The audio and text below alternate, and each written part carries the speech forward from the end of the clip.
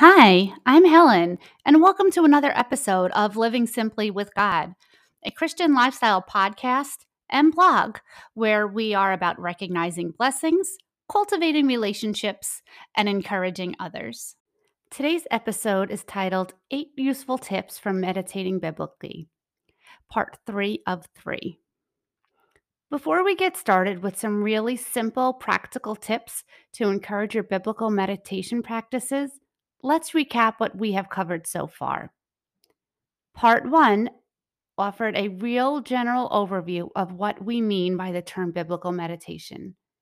It's not quite prayer and it's not quite Bible study. It's a bridge between the two. Last week, Part 2 provided one example of what a full biblical meditation practice might look like. It was broken out into 6 easy to follow steps and was an adaptation of a much more complex method which has been around since the 6th century. This week, I'm going to share tips I have found beneficial in my own prayer life and in studying meditating scripture. Remember, I'm a working mama of 3 kiddos, ages 8 to 14, and a doctoral student. So please know I wouldn't suggest anything that I didn't find viable enough to work into my own hectic schedule. In no particular order, here's my list. Tip 1. Make an appointment with yourself to meditate at some set interval that seems manageable in your current season of life. This might be weekly, maybe more, maybe less.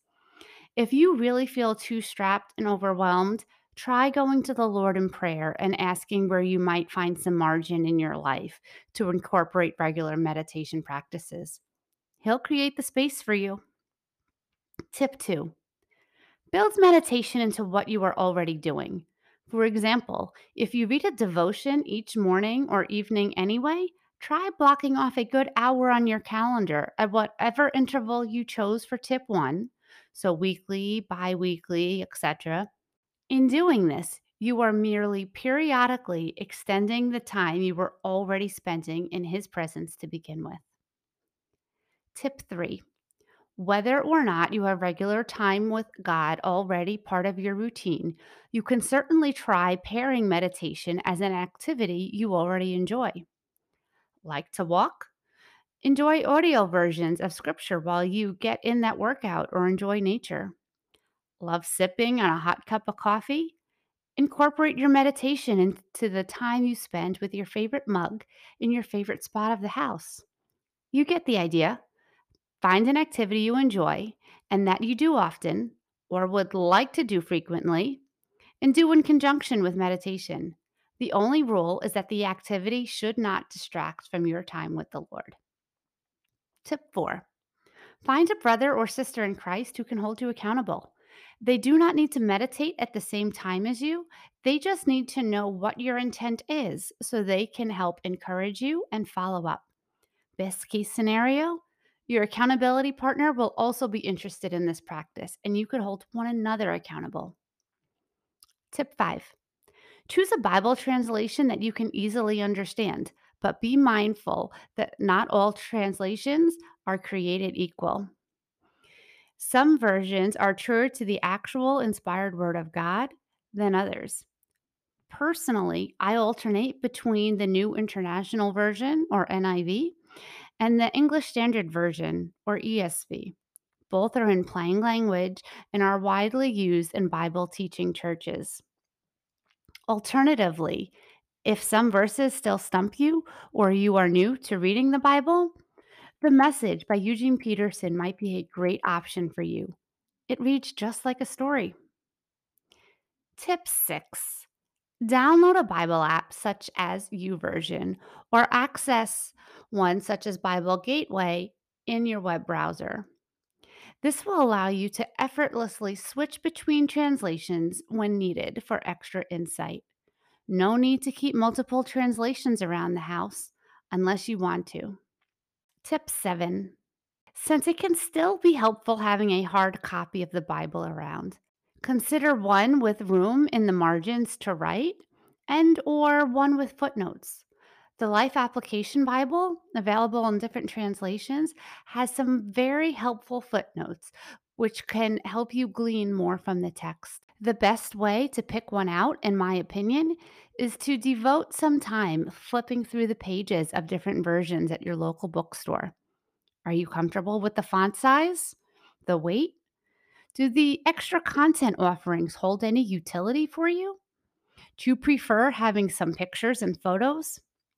Having a Bible in a version and translation that you are comfortable reading will surely enhance your meditation practice. And tip 8. After you meditate several times, you may find yourself particularly gravitating to a specific part of the practice. Push into that inclination and spend some time there.